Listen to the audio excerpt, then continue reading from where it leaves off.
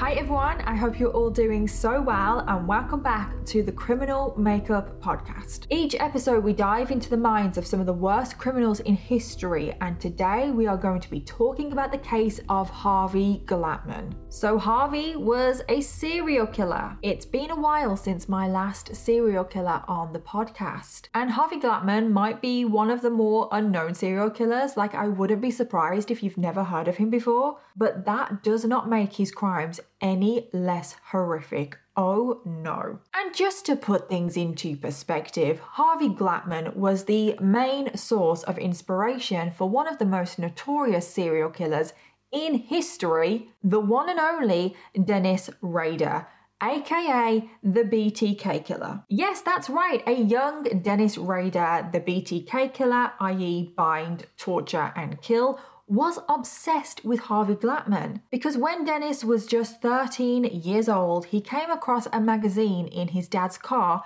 which detailed the crimes of the serial killer Harvey Glatman, and Dennis found Harvey's crimes so fascinating that he actually got himself off on the magazine, which I think you all know what I'm talking about when I say he got himself off. And I always just find it so weird when I say, oh, this serial killer inspired this serial killer. I just find that so crazy. And I have spoken about that many times. There have been many cases that I have covered now where I say, oh, this person was inspired by Ted Bundy, or this person was inspired by Jeffrey Dahmer. There have even been serial killers inspired by Dennis Rader, the BTK killer. And normally it is those really notorious serial killers that we all know about that are the inspiration to serial killers that follow them. But what is just really strange about today's case is that Harvey Glatman is pretty much an unknown serial killer, but he was one of the main inspirations for one of the worst serial killers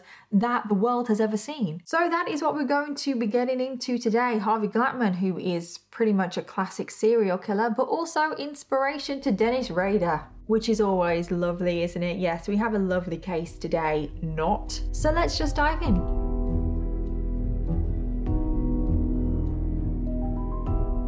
So Harvey Glatman was born on the 10th of December 1927, making him a Sagittarius. Now, he was born in the Bronx, New York, and he lived with his mother, Ophelia, his dad, Albert, and he was an only child. Now, from a very, very young age, Harvey was displaying behavior that is definitely not normal. So as a toddler, Harvey pretty much didn't display any interest in anything. Like, he had zero interest in everything. Like, he didn't want to play with toys. Like, he just didn't care about anything. It was a very weird situation for a toddler. And he had no interest in making friends or socializing.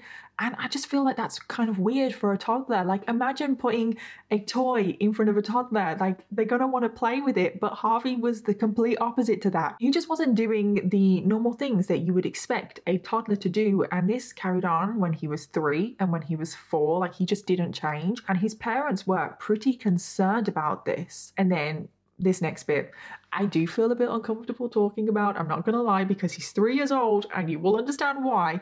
So Harvey is 3 years old and his mother, Ophelia, walked into his bedroom one day and she found her son with a piece of string. One end of this string was attached to a chest of drawers, and then the other end of the string Harvey had attached to his penis. And Ophelia found her son, Harvey, in this position, but Harvey was also leaning back against the string, tugging.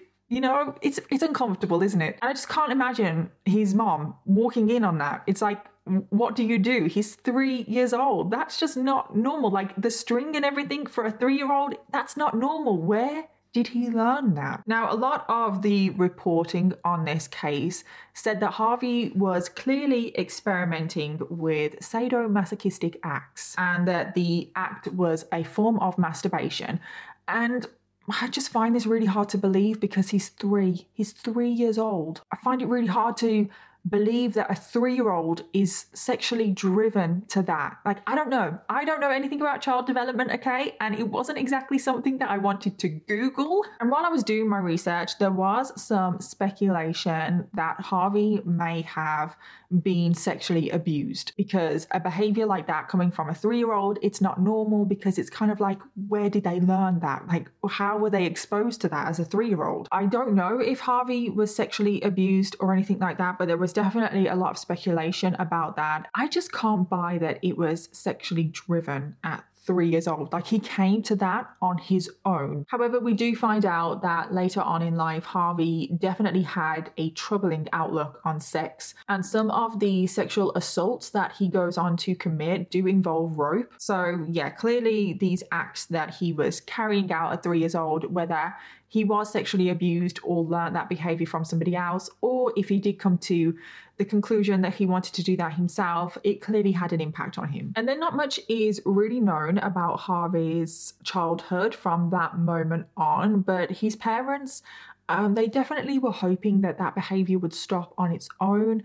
But let me just say it didn't. So now Harvey is 12 years old and the family are relocating to Denver, Colorado. And as with a lot of these cases that I cover, it pretty much seems like every single case at this point, Harvey didn't have the best time in school. Harvey would constantly get teased about his appearance. He would get teased about his large ears. He also got teased for having acne, and the kids would call him nicknames like Weasel and Chipmunk. And this was constant teasing. It was relentless. And all of this teasing led Harvey to become absolutely terrified at being around girls. Whenever a girl would even just talk to Harvey, he would turn bright red. He was absolutely terrified of girls. And Harvey was just never able to make any kind of even friendship with girls. And this is definitely something that carried on to his adult life. He just never ever could form any relationships with girls. But the troubles in school were not the only thing going on in Harvey's life at this point, because at 12 years old, Harvey had started to display an interest in sexual activity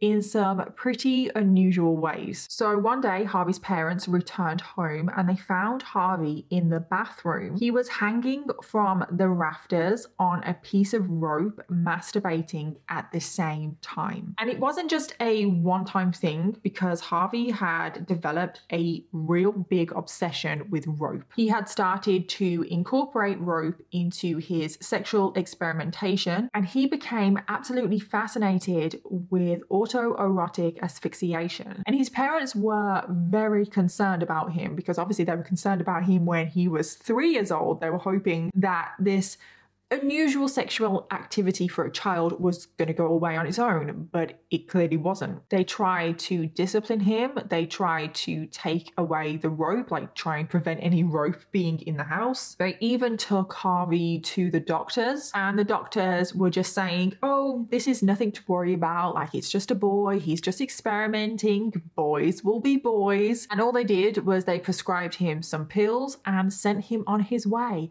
And I cannot even tell you how much that saying, boys will be boys, frustrates the hell out of me.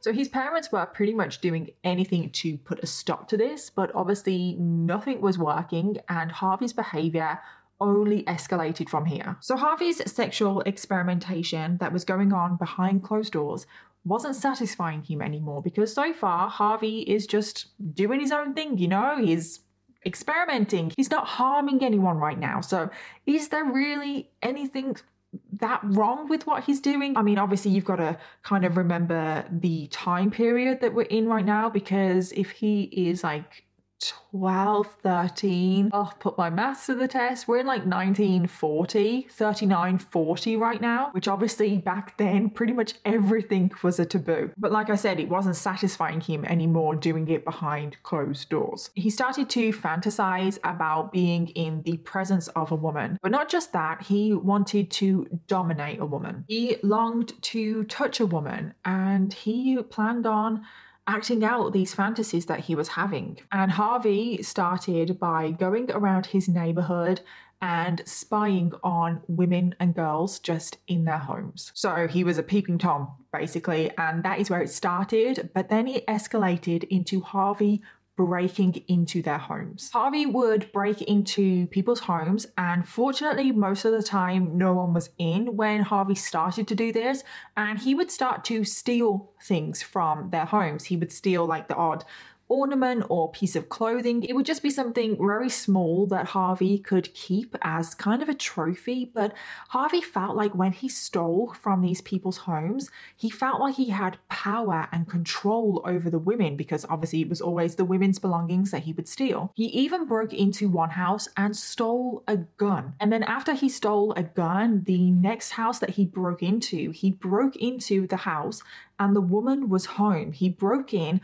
with the gun in hand and a rope. And then once Harvey was in the home, he held the woman at gunpoint and forced her into her bedroom. He then tied her hands with rope. He put a gag in her mouth. He then started to feel her breasts over her shirt. And then after that, Harvey just left, which is a pretty quick escalation if you ask me. Like, you first got him breaking into homes, stealing the odd thing, getting a little bit of pleasure of having control over women by stealing their possessions, to now full-on sexual assault. He's just a teenager at this point. It was actually pretty wishy-washy, the ages that Harvey was when he was doing this. He can't be any more than like 14 at this time. Like, he's still so young and he's doing this. And unfortunately, it doesn't stop there. If anything, it actually gets worse from here, because now that he's done it this one time, he now has the confidence that he can do it again. And this lasts for the majority of the rest of his teenage years. And he was just repeating this pattern over and over again, breaking into women's homes, holding them at gunpoint, tying them up, sexually assault them. It usually was Harvey feeling their body whilst they had their clothes still on. Sometimes he would partly undress the women and then feel them up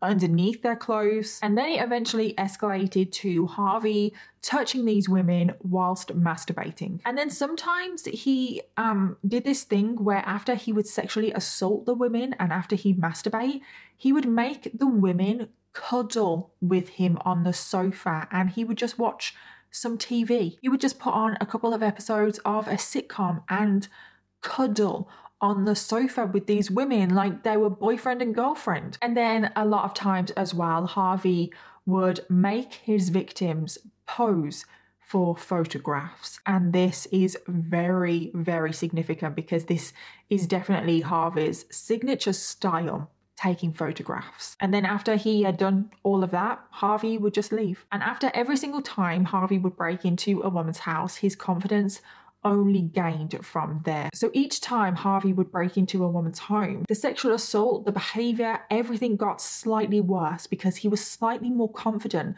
than the time before. And Harvey started to thrive off the fear of women. That is what actually got him off. The fear in their eyes, that is what turned him on. And because the women were afraid of him, that made him feel powerful. Now, eventually, after years of getting away with all of these breakings, and I mean years, he is eventually caught because he had started to become careless. And he was caught for the very first time when he was 17. The police actually caught him breaking into someone's home, and in his possession, he had rope and a gun. He was arrested and charged with first-degree robbery. Now, yes, he's 17, but he should be going to like some juvenile detention center, something.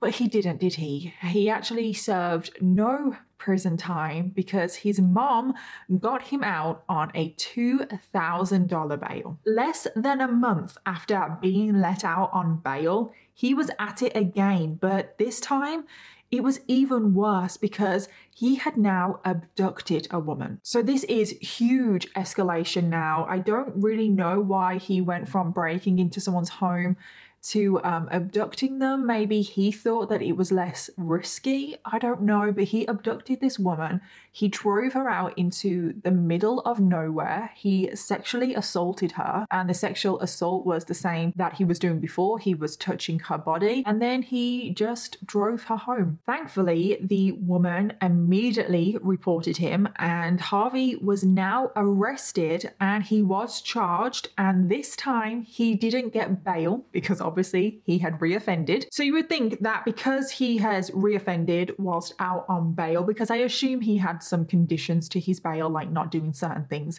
So you would think that because he is now reoffended out on bail and he has no intentions of stopping, you would think that the judge giving him the prison sentence would give him a decent amount of time, wouldn't you? Because he is a danger to all women around him. He has no intentions of stopping. Well, you would be wrong, unfortunately, because the judge decided that he was only going to get a year.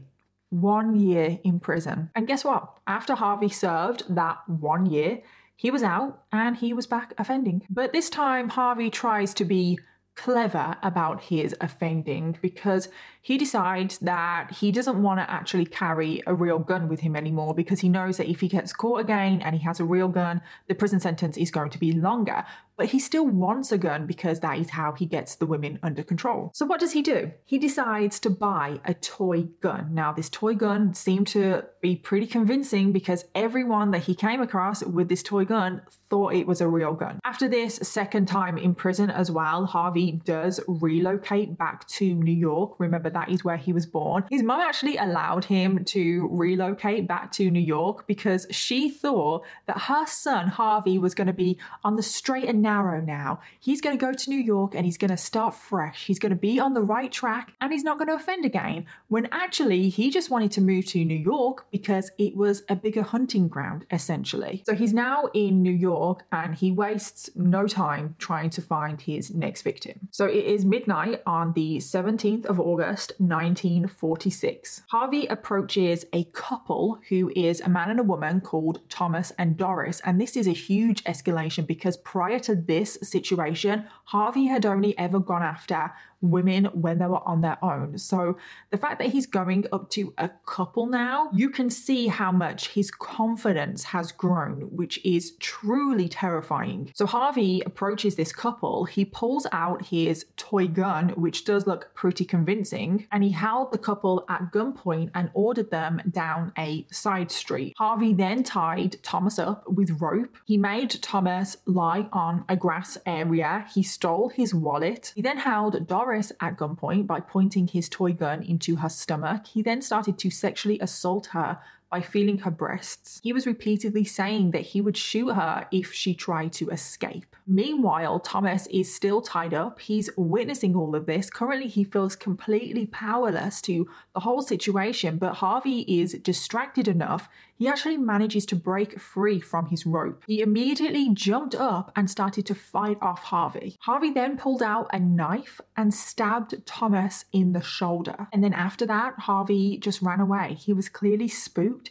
because he hadn't planned for this. This is the first time that he had approached a couple and things didn't exactly go to plan, did they? And thankfully, the couple managed to walk away from this attack because it could have gone so much worse than it did. But after this moment, Harvey did change his tactics a little bit because from this moment, he did not approach another couple. He decided, okay, I'm just going to have to go back to my original MO and just approach women on their own. And this is what he continued to do multiple times. The exact number is not actually known, but he was doing it pretty much every single day. So who knows what the actual figure is, but he was just repeating the same thing over and over again. He would get his toy gun, he would hold women at gunpoint, he would take them down a side alley, just somewhere quiet away from everybody else. He would molest them and then flee from the scene. Again, thankfully, the police managed to catch up to him, but the amount of lives that he would have destroyed doing what he was doing before the police actually could catch up to him, because a lot of the women were too scared to even come forward to report him. But the police did manage to catch up to him and arrest him. Thankfully, he was given a longer sentence this time, but still, it's not that long in the grand scheme of things when you actually think what he's done and how many times he's done it. So he was sentenced to 5 to 10 years in prison. And this is when Harvey is only 18 years old. I think it's very easy to forget how young he is because he has done so much in such a short space of time. This is now the second time he is going to prison at just 18 years old. So Harvey is now in prison for the second time. He is in prison in New York now. And apparently when he is in prison, he is a quote model prisoner. So therefore he gets released early. It really annoys me sometimes, this whole model prisoner thing, because I do get for some crimes, if you are a model prisoner, you should be released early, but then there are other crimes like sexual assault where it shouldn't really matter how you behave in prison. You have still sexually assaulted this many people and should serve time in prison. But he was released after only 2 years, but he was released back into his mom's custody, and he had to spend the next 5 years at his mom's house, basically under kind of house arrest. It wasn't house arrest though, because he was allowed out of the house. He basically was just on conditions after being released from prison. And during these 5 years that he was at his mom's house under parole, he was perfect. Nothing happened. He didn't commit any crimes. And unfortunately, Harvey's mom now thinks that her son has been reformed. Seriously, he hasn't. He is a sexual predator. He's not being reformed. Now, Harvey, didn't want to go back to prison.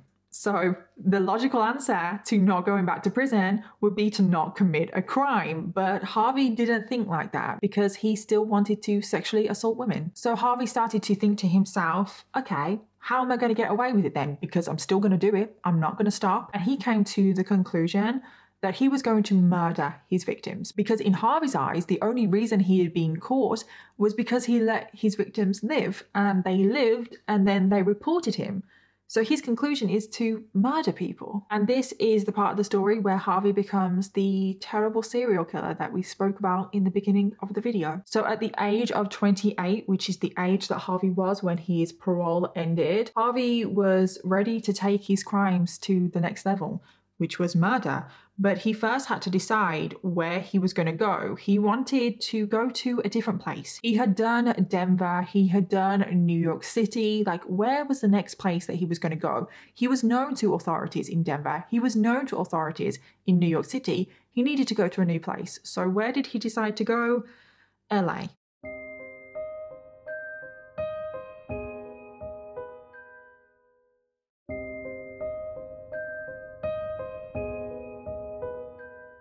This decision was actually pretty intentional. So remember that I briefly mentioned that Harvey used to take photographs of his victims? Well, he actually did have a pretty big passion for photography, and unfortunately, he was pretty good at it. So he decided to go to LA because there would be work for him there as a photographer, and he decided that he would be able to take advantage of his skills as a photographer in a very disturbing way, because LA was full of young women wanting to be actresses, models that would be willing to communicate, interact with a photographer. And this is in the late 50s that he moves to LA. And there are so many women moving to LA with the hopes of being the next big thing. Everyone wanted to be the next Marilyn Monroe. But obviously, as it still is today, competition is tough. It's not easy. So a lot of the times, the women that were aspiring actresses, models, would just take any job that came their way. Quite often, they would sign up to agencies that wouldn't have their best interests at heart. These agencies just wanted money. They didn't care about the women that were signed to them. All they wanted to do was make money. And they would often set up modeling jobs for the women with photographers. And sometimes the women didn't really know what the job was. And sometimes they were put into situations where they weren't exactly safe. Sometimes as well, the women wouldn't always know what the job was before they arrived. Like some of the women had to pose without clothes on, but they wouldn't know that until they were there. So they couldn't decide whether they wanted to do that or not prior. And these agencies just didn't care about these women at all. There were no safety checks. There was no vetting of the photographers or anyone working on the set. The agency's motto was basically, oh, just go, get paid. That simple. And quite often the women would be put in a situation where it was just them and it was just a photographer in the room, and it was very clear to the women that the photographer was just taking photos of them to get their kicks. And this is exactly the situation that Harvey Glatman decided to take advantage of, because he turns up in LA, he wastes no time, he buys a car, he sets up a photography studio, which turns out to just be his apartment, and he starts advertising himself as a legitimate photographer. And he was basically advertising his services as, I can make you into the next star. However, we know that Harvey couldn't do this, and we all know what his disturbing intentions really were. So on the 1st of August 1957, Harvey speaks on the phone with a woman called Judy Dull. Judy was a 19-year-old single mom. She had a 14-month-old daughter. She was currently going through a divorce, quite a nasty divorce, so she needed money for lawyers, etc. And she was living in an apartment in West Hollywood with 2 other women who were also aspiring models. And she was signed to one of those agencies that I just said. And the agency one day called her up and said, hey, we've got a man that wants to do a photo shoot with you.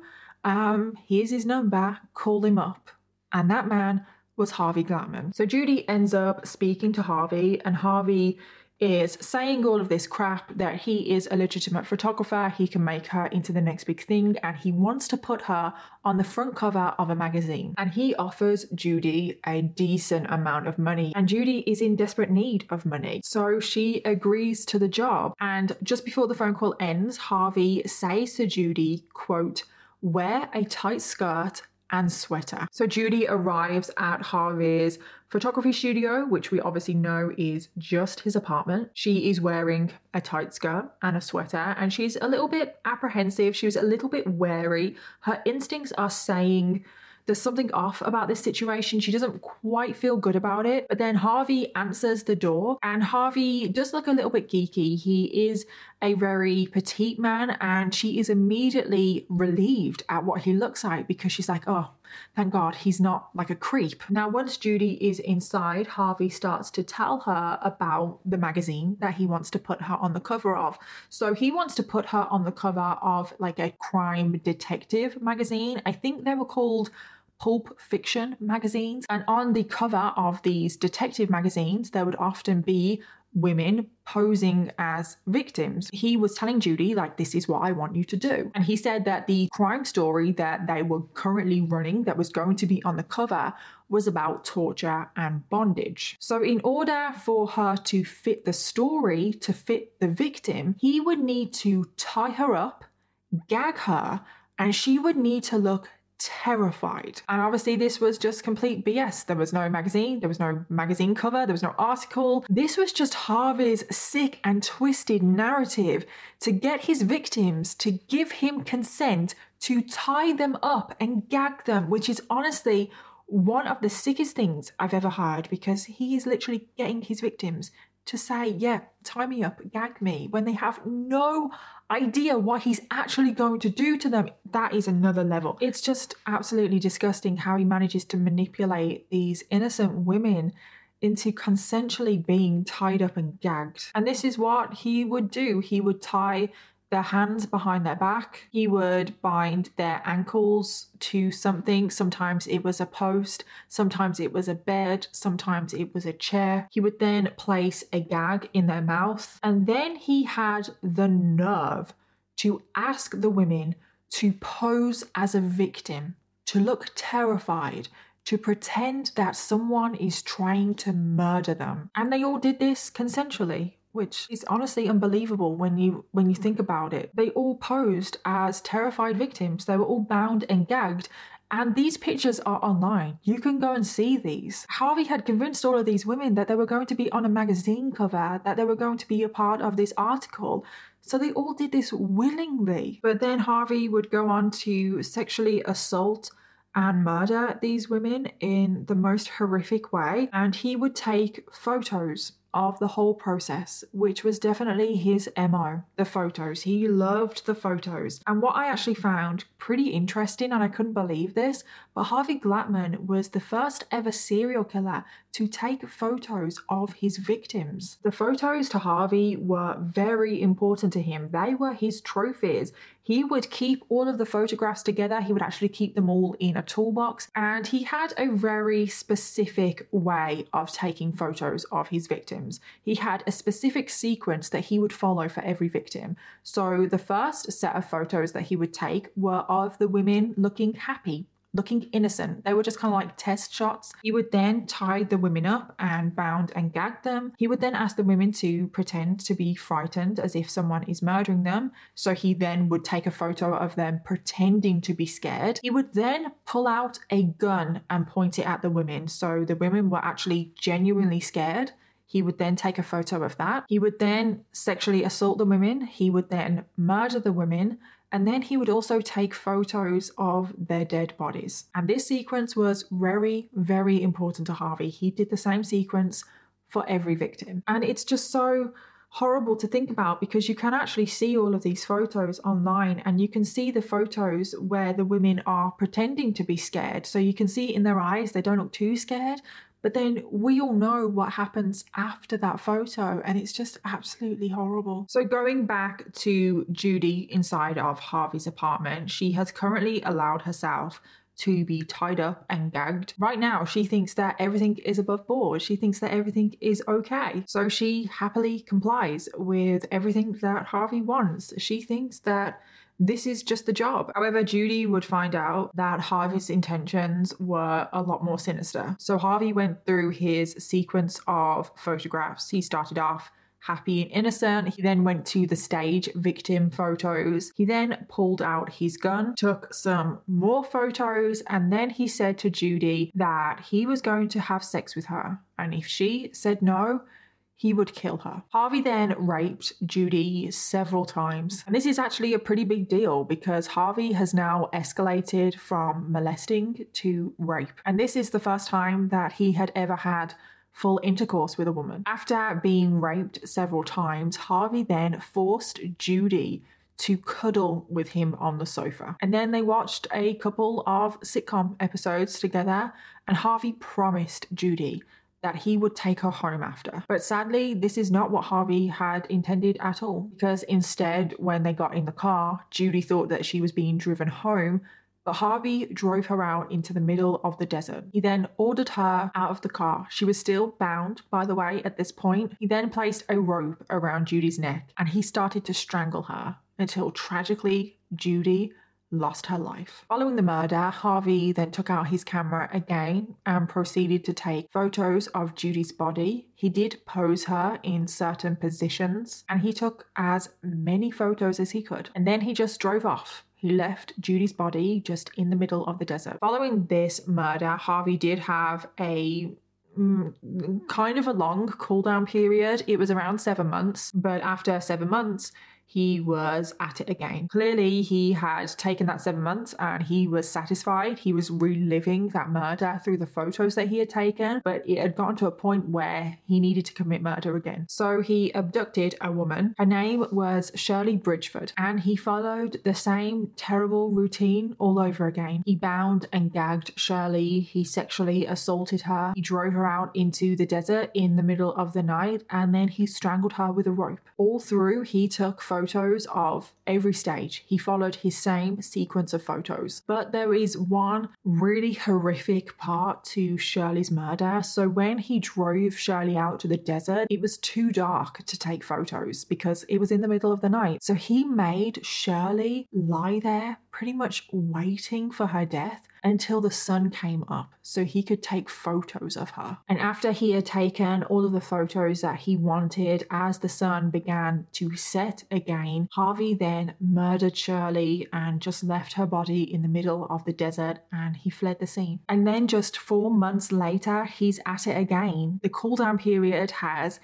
pretty much nearly halved, so that's definitely an escalation. That means that he's losing control. The feeling of the high of the murder is not feeling the same anymore. He's not able to relive it as many times through the photos that he has taken, which is truly terrifying when a serial killer is losing control. So again, he went through an agency and he was put in touch with a woman called Ruth Mercado, and he pretty much followed the same exact thing. He took photos of her, he sexually assaulted her, he then murdered her, and took more photos. And he disposed of Ruth's body not too far away from where Shirley's body was. So Harvey had now committed 3 murders, and so far he had gone away with it. He was building in confidence. His cooldown period is getting shorter, which is obviously terrifying. And with his confidence came complacency. And his downfall would actually be his next victim, who was a 28-year-old woman called Lorraine Weigel. Lorraine was currently modeling through a Hollywood agency, very similar story. And one day she got a phone call from her agency saying that this man wanted to take photos of her. The agency told Lorraine, though, that they were pretty sure that the man who wanted to take photos of her was a creep, but she should just go anyway. Get over it. Get her money. The agency flat out admitted that he was a creep, so the agency should have just shut it down right there and then, but they didn't. And the agency put Harvey in contact with Lorraine, and Lorraine wasn't very comfortable with the situation, but she was desperate for money and she agreed to the job. So one day in late 1958, Harvey picks Lorraine up and he tells her that they're going to a photography studio in LA. But as they're driving, Lorraine starts to notice that they're heading in the complete wrong direction. I mean, he was taking all of these random wrong turns. He was just going in the complete wrong direction. He was heading out of the city. And Lorraine kept asking him, like, where are you going? But every time she would even say anything, Harvey would just tell her to shut her. So immediately, all of these warning signs are going off in Lorraine's head. She's getting really bad vibes about Harvey. And then she remembers that her agency did kind of warn her about this guy and said how much of a creep he was. So she starts shouting at Harvey to pull over the car, let her out. She wants to get out. And in response to Lorraine, because she wasn't keeping quiet, she was trying to get out of this car, he made a dangerous turn on the road. Harvey then said to Lorraine that she was really getting on his nerves and that he was going to tie her up. Lorraine wasn't about to let this happen, but Harvey pulled out his gun, and this was the first time that he pulled out his gun in front of Lorraine, and Lorraine just went into a panic because at that moment she realized just how dangerous the situation was that she was in. But Lorraine wasn't about to give up. She grabbed the door handle to try and make an escape, but Harvey grabbed her before she could get out. He pulled out his rope and tried to tie her arms together, but Lorraine continued to fight back, and this really shook Harvey because no one had fought back quite like Lorraine was. She was kicking and screaming. She was doing everything that she possibly could to get out of that car. And Lorraine actually tried to grab the gun out of Harvey's hands. So both of them currently had their hands on this gun. And then suddenly a shot was fired and the bullet tore through Lorraine's skirt and grazed her thigh, which is so incredibly lucky that no more damage was done. That could have ended so much worse than it did. Because the gun had gone off, this again took Harvey out of the moment and he was distracted for a couple of seconds. And Lorraine, very quick thinking, acted. And she actually managed to get herself out of that car with the gun in her hands. She then stood up. She has the gun in her hands and she was pointing that gun directly at Harvey's head. Harvey was now the one that was absolutely terrified. He now finally had a taste of his own medicine. But in that instant, as Lorraine was holding the gun towards Harvey's head, bright flashing lights started to come towards her. It turns out that it was a patrol car. The police had seen her. They had seen what had happened. And these 2 policemen were coming towards Lorraine with their guns raised because they thought that Lorraine was attacking Harvey, which is just crazy that they thought Lorraine was the perpetrator. So they were just shouting at Lorraine for her to drop her gun, which of course she complied because she's innocent. She's now saved because 2 police officers have arrived. Lorraine started pleading with the police officers, telling them what had actually happened. The police officers searched the car, and when they opened the boot of the car, they found everything of Harvey's. They found rope. They found a few other weapons as well, but then they also found some photos of other women that were bound and gagged. So then the police officers turned to Harvey and arrested him, and took him down to the police station. Following his arrest, Harvey went through a pretty long interrogation, but by the end of it, Harvey had confessed to all murders, all 3 murders. He confessed to everything that he did. He wasn't ashamed of it. He wasn't hiding anything. He was proud. He wanted everyone to know. And all of this was recorded on tape. The officers had his full confession. So on the 15th of December 1958, he was sent to trial, which he pled guilty by reason of insanity. And then I don't really know what happened with his insanity plea, if I'm being honest, but the judge decided that he needed to be sentenced and he was either going to go to prison or he would get the death penalty. And the judge listened to Harvey's confession tapes and decided that he was going to be sentenced to death. And that's why I say I don't know what happened with his insanity plea, because it clearly wasn't successful, because you can't be sentenced to death if you have a successful insanity plea. And Harvey was a bit of a strange case because he actually wanted the death penalty. He waived all of his rights to appeals. He wanted the process to go as quickly as possible, because when you are sentenced to death, there is an automatic appeals process, but Harvey didn't want any of that. He wanted to get executed as quickly as possible. So on the 18th of September 1959, so not even a year after he was originally arrested, Harvey Glatman, who was aged 31 years old, was executed. So linking back to the very beginning of where we talked about BTK. So just after Harvey was executed, his crimes came to light because a magazine, which was one of those crime magazines that Harvey pretended to be a photographer for, decided to run a story on Harvey Glatman. And they decided to put Harvey Glatman on the cover of one of their magazines. But they didn't just decide to put Harvey Glatman on the front cover of their magazines, because in a case of very sick and twisted irony, they also put Harvey Glatman's victims on the cover. The magazine decided to use the photos that Harvey had taken of his victims when they were posing to be on a cover of one of those magazines. And it was actually that magazine that Dennis Rader saw. BTK, he saw this magazine of Harvey Glatman. He saw what he had done. He saw all the photos. And Dennis, being only 13 years old, picked up this magazine and masturbated over the article on Harvey Glatman. And Harvey was a huge inspiration to Dennis, and was a huge inspiration in the kinds of acts as well that Harvey committed. And we all know what Dennis Rader turned into, who was absolutely terrifying, one of the worst serial killers probably ever. And we should end this video focusing on the victims of the story, because I didn't really get to tell you much about them during the case, because 3 innocent, very young women lost their lives because of Harvey Glatman. Judy Dull was only 19 years old and she had a daughter. Her daughter was only 14 months old when she was murdered. She had dreams of having a successful modeling career. She had so much ahead of her, and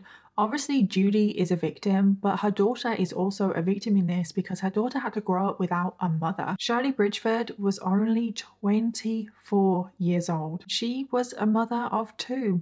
Again, her children are also victims in this story. Shirley, again, had so much ahead of her. She had so many hopes and dreams for her career. Ruth Mercado was also only 24 years old. She also had dreams of becoming a successful model, having a successful career in the entertainment industry. All 3 women were incredibly young, so young, way too young, and they were all taken away from their friends and family and children far too soon. They all had so much ahead of them. All of them had dreams of having a successful career, and Harvey took advantage of that. And then you've also got the countless of other women that were also his victims. From the age of like 12 years old, Harvey started assaulting women. There are so many victims to this story, and it's just so incredibly sad how many lives Harvey has destroyed.